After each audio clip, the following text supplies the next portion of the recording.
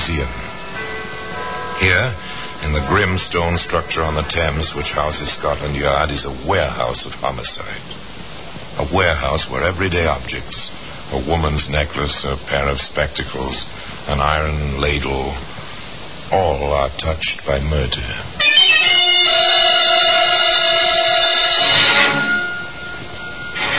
These small white boxes, they're familiar objects.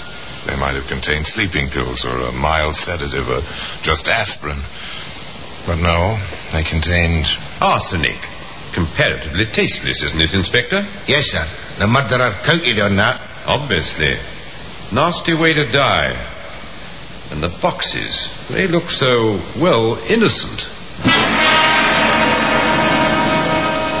Today, those white boxes can be seen in a place of special honor, in the Black Museum.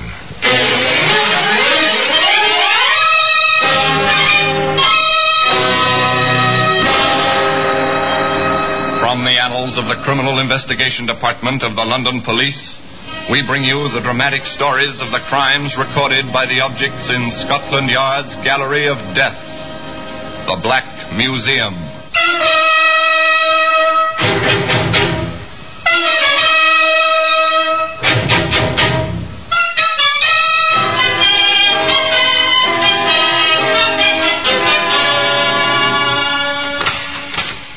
Here we are, the Black Museum, Scotland Yard's mausoleum of murder.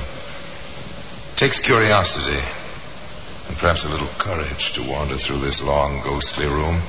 All around, arranged so very neatly, is the evidence of man's rages, of woman's cruelty, of the rogue beast who lies waiting just beneath the veneer of civilization, waiting to kill.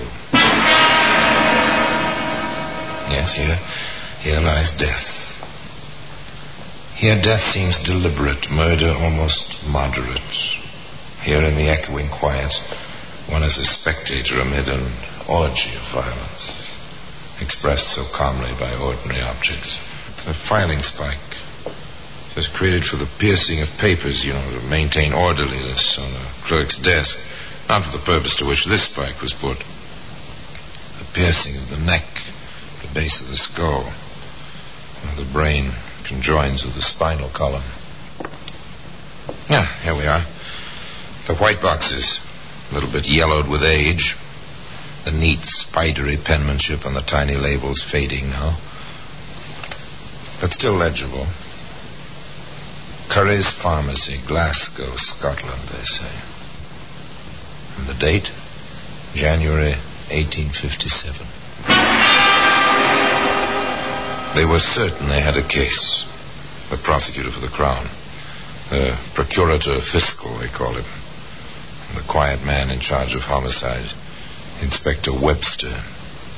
The prosecutor was quite definite about it. We'll have no trouble at all. It'll be a hanging. There seems to be plenty of evidence. You sound doubtful, Inspector. Juries can be emotional, When that happens, the evidence goes out of the window. Juries haven't changed much. Almost 100 years, have they? But rather, in the old tradition, let the guilty go free occasionally than have one innocent perish. They presented their case.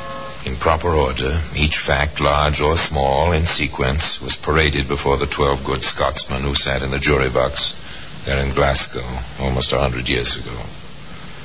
First there was the landlady, Émile Dangelet's landlady. She told of that summer evening in 1856. Why, Mr. Dangelier, you're dressed up this evening. I have a reason, a very lovely reason. Do you like my waistcoat, madame? Quite striking. You ought to catch the lady's eye. I trust it will. Do just that, madame. How do you do it? Dress the fashionable on your salary, Mr. Dangelier. That is something I have learned from the frugal Scots, madame. I have indeed. You will excuse me. I must catch the steamer to Rowalin and a garden by moonlight. A happy little man, that summer's evening, Émile Dangelet. A happy, strutting little man in his new waistcoat, his well-pressed jacket, his smart hat. On the way to the quay to board the side-wheel steamer, he met his friend, Robert Dougal. Mr. Dougal was a witness, too. His story was just as simple. Emil, how are you? As if I needed to ask. You are the sport this evening. Thank you, Robert. You look well yourself.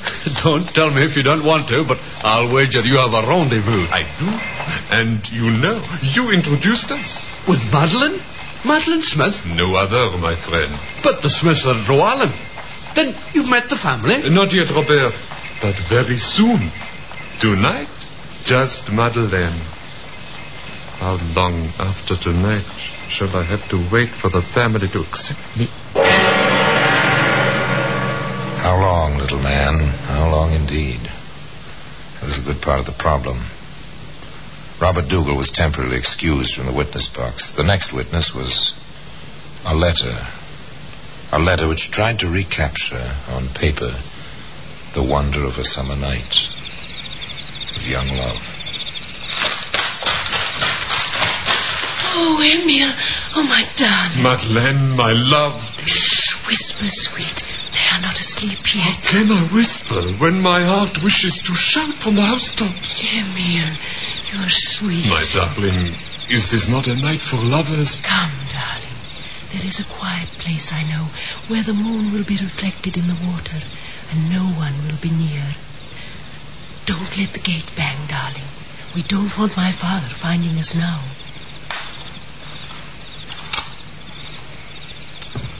A garden gate shut softly, and footsteps, a man and a woman, fade away into the sounds of the night. It would be nice if we could leave the story here, but we can't, nor could the prosecutor. There were more letters, many, many more, written by both young people. Letters which detailed the progress of the summer and of a love affair. Madeleine, your return will coincide with the opening of the social season. You will go to all the dances, all the parties, but without me at your side. I cannot stand to picture this even to myself. Madeleine, let me be your husband in truth.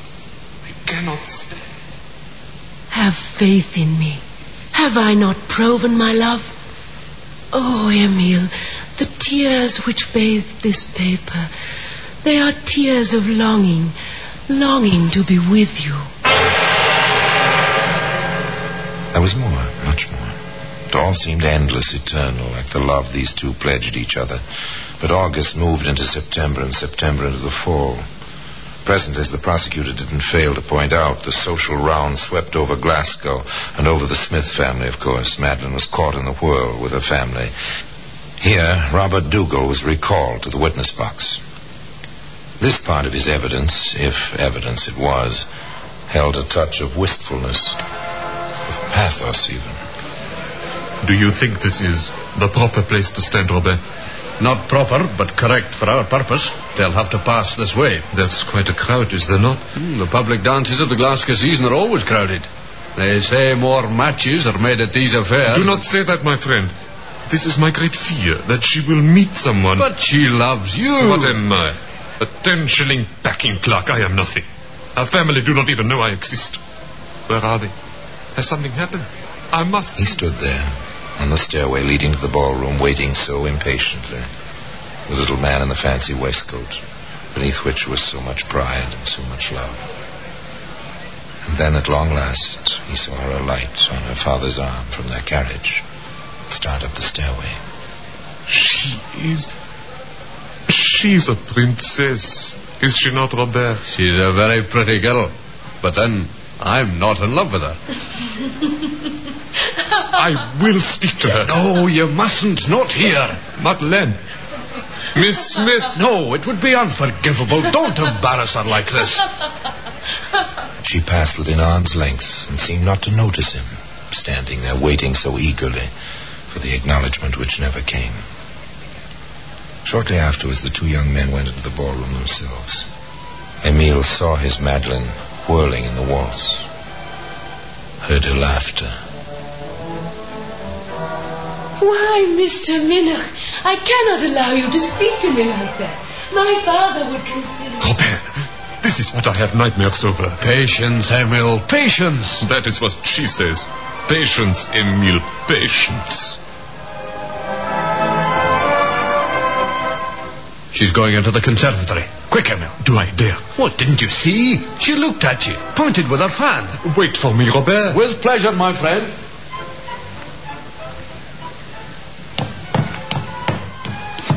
Emile, here, behind the harbor. Madeleine, oh, my dear. You shouldn't have come. And yet I'm glad you're here. If I could have only but one dance with you. Impossible, darling. My father noticed you on the steps. I told him it was Robert who spoke my name. I don't think he believes me. Let him know me. I am not ashamed of what I do. I will not be a clerk forever. Not now, not tonight. I must be quick. They will be missing me. Darling, tomorrow night, come to the house. You know my window on the ground floor with the railing. We will talk about it then. Tomorrow, after the family is asleep. The ground floor window, or the cat bars, to keep out cats. Or was it young lovers? A strong, if decorative grille. But there was an area entrance. And according to the letters offered clearly in evidence, Emile was admitted via the area entrance to the gracious old house in Glasgow.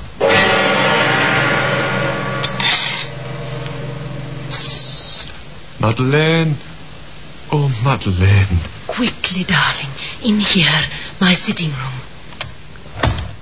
Here we are. We must be very quiet. My elder sister is just above, and my father sleeps very lightly. Madeleine, when? When? I must await the proper moment. And in the meantime, must I come to the area entrance in the dark of night, sneaking like a thief? I did not steal your love. You gave it, darling. You gave it. What I gave, I can take back. No, you cannot. Oh, of course not, dear. And we must not quarrel either. Our summer was too lovely for us to spoil it now. I have made some tea, my dear. It must be cold outside. Shall we have tea together and pretend we are the happy married couple we want to be? Of course, darling. Of course, whatever you say. Only let us be happy. It was a domestic scene. How the letters reveled in it. Charming, delightful. Two young people pretending marriage and staid middle age. And then, in due course and in proper chronological order, the prosecutor introduced Mr. Curry, owner and chief dispenser at Curry's Glasgow Pharmacy. Yes, the defendant. It was the defendant there in the prisoner's box who bought the arsenic from me. I was told it was for the destruction of weeds and rats. The destruction of weeds and rats. Well, be that as it may, today those little white boxes can be found in the Black Museum.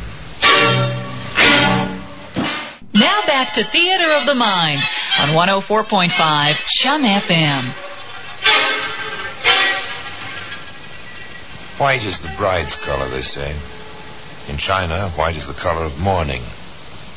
Perhaps white was the right color for the little boxes in the Black Museum. The evidence continued. There was the stolid, honest police constable. He had a simple, sad little tale to tell. It began with a sound such as children make when they play with sticks on an iron rail. But this was not a child. This was a lover calling to his love, while the onlookers were a policeman and death.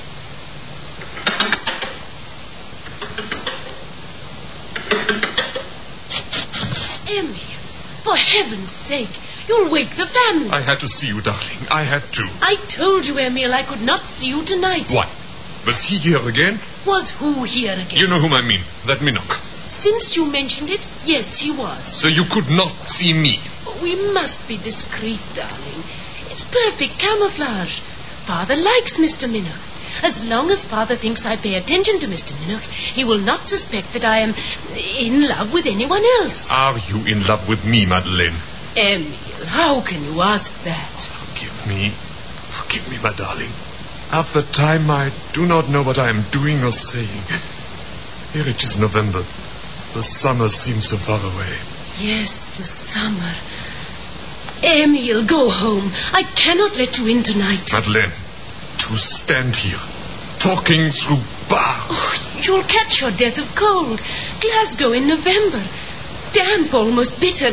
Oh, please go home, Emile, where you'll be warm and safe.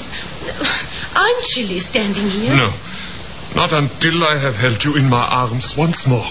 Emile, stop it. It's so late, so cold. Yes, cold. And almost bitter. Good night, Emile. Madeleine! Madeleine! You can't! You mustn't! Madeleine! I'll find a way. We will go off to South America. We will get away. Madeleine, listen to me. Here, now. What's all this?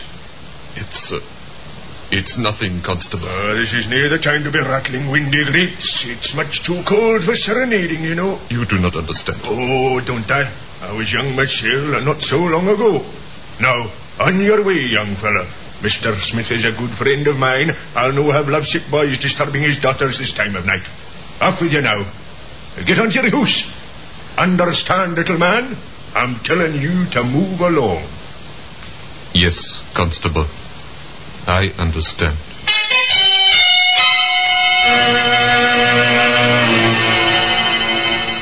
But did he understand?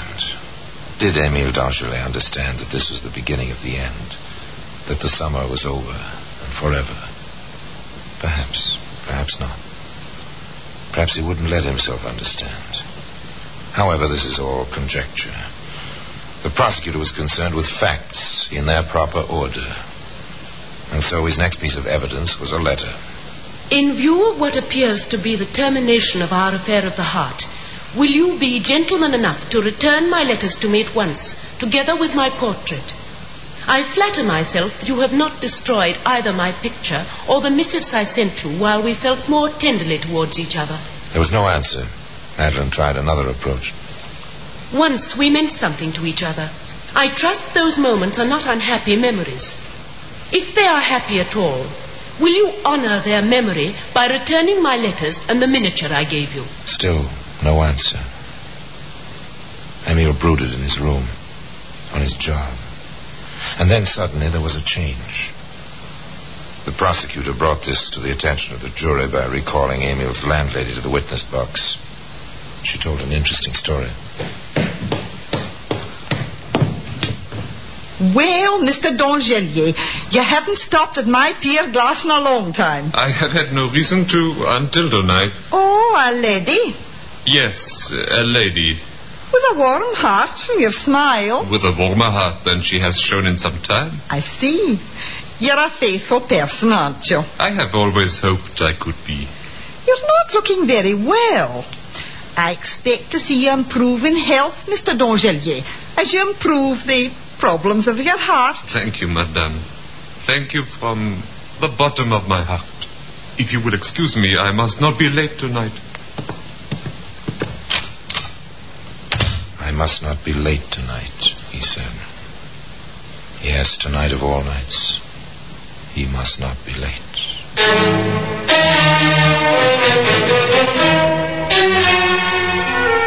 Jauntily, the little packing clerk left the house where he lived in his furnished room.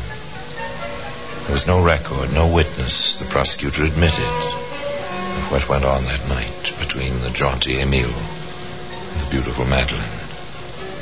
But the landlady had more to say, and what she had to add was a tale which was neither jaunty nor beautiful.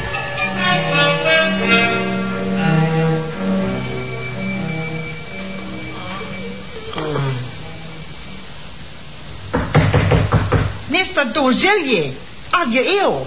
What's wrong? Do you want a doctor? Can I help you? Mr. Dangelier. Mr. Dangelier. Mr. Dangelier, what is it? You look as if you'd crawled home on your hands and knees. Yes, I did. The last block. The pain. I cannot stand the pain. I shall call a doctor. You're sick. You're very sick. You must have a doctor. The good woman hurried up the street, aroused the doctor, whose surgery was on the corner, and together they hurried back and up the stairs to the little man's shabby room. What is it, man? Where's your pain? Leave me alone. I want to die. Good heavens. Mr. Dongelier. You will die unless you help me yourself. Madam, have you any mustard in the house? Mustard? Whatever for? An emetic. This man has been poisoned. Quickly now. Oh, yes, of course. I must have some somewhere. They did their best, the doctor and the landlady, but their best was to no avail. He's gone. A bad end. My guess is arsenic. It'll take an autopsy to find out for certain. However, now it's the turn of the police. The police, in the person of Inspector Webster, gave testimony at the trial. Inspector, tell the jury what the medical stated. Death caused by a large quantity of arsenic taken by mouth, probably in tea. And what did you find in a small wooden chest in the victim's room, Inspector? A packet of letters in perfect chronological order from the prisoner to the deceased. Thank you, Inspector. One thing more. Did you arrest the prisoner? I did. Did you warn her that anything she might say could be used in evidence against her? I did. And what did she say? Too bad. He was a nice little man. If he hadn't been so persistent, I might have liked him better. Thank you again, Inspector. There was more, a little more. Mr. Curry, the pharmacist, was called back to the witness box. How many times did the defendant come to your shop, sir? 3 times. Each time she bought 6 pennyworth of arsenic. And what reasons did she give for these purchases? First, it was killing weeds in the back garden. Then it was rats at the Smith's country place. And finally, rats at their city house. Did anyone else connected with the defendant ever stop in your shop? A servant. One of the men servants from the Smith's house. He asked for prussic acid to whiten the defendant's hands, he said. I told him nice young lady shouldn't have poison like that around. I refused to sell it to him. She came for the arsenic herself about 2 weeks later. The defense made 2 points. The sweetness and the excellent background of the prisoner. The fact that no one found any evidence that the poison had been administered by the prisoner. No one saw her do it, was the claim. The judge made the usual charge. The jury retired. They returned to a tense courtroom. Madeline Smith rose at the court's command and faced the jury. The foreman spoke briefly to the point. We find the case for the Crown not proven. Our verdict is not guilty.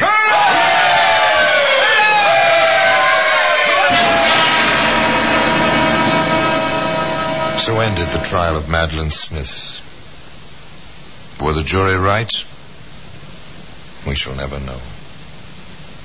History is as silent as the little white boxes which lie upon a shelf in their customary place in the Black Museum. Not proven, the jury said. The courtroom spectators burst into tears. Madeline Smith was too young, too lovely for the citizens of Glasgow circa 1856 to believe her a murderess. She went free. Some 22 years ago, at the age of 90, Madeline Smith died in the United States, where she'd sought forgetfulness and a new life. Yes, they cheered when she was freed, but the whispers persisted. The whispers followed her to the new world. Now, I don't think there really ever was a new life for Madeline Smith, because she died a spinster and is remembered as a mystery which perhaps only the little white boxes could ever have solved. At any rate, there they are in their customary place, and there they'll stay, in the Black Museum. And now, until we meet next time in this same place, I tell you another story about the Black Museum. I remain, as always, obediently yours.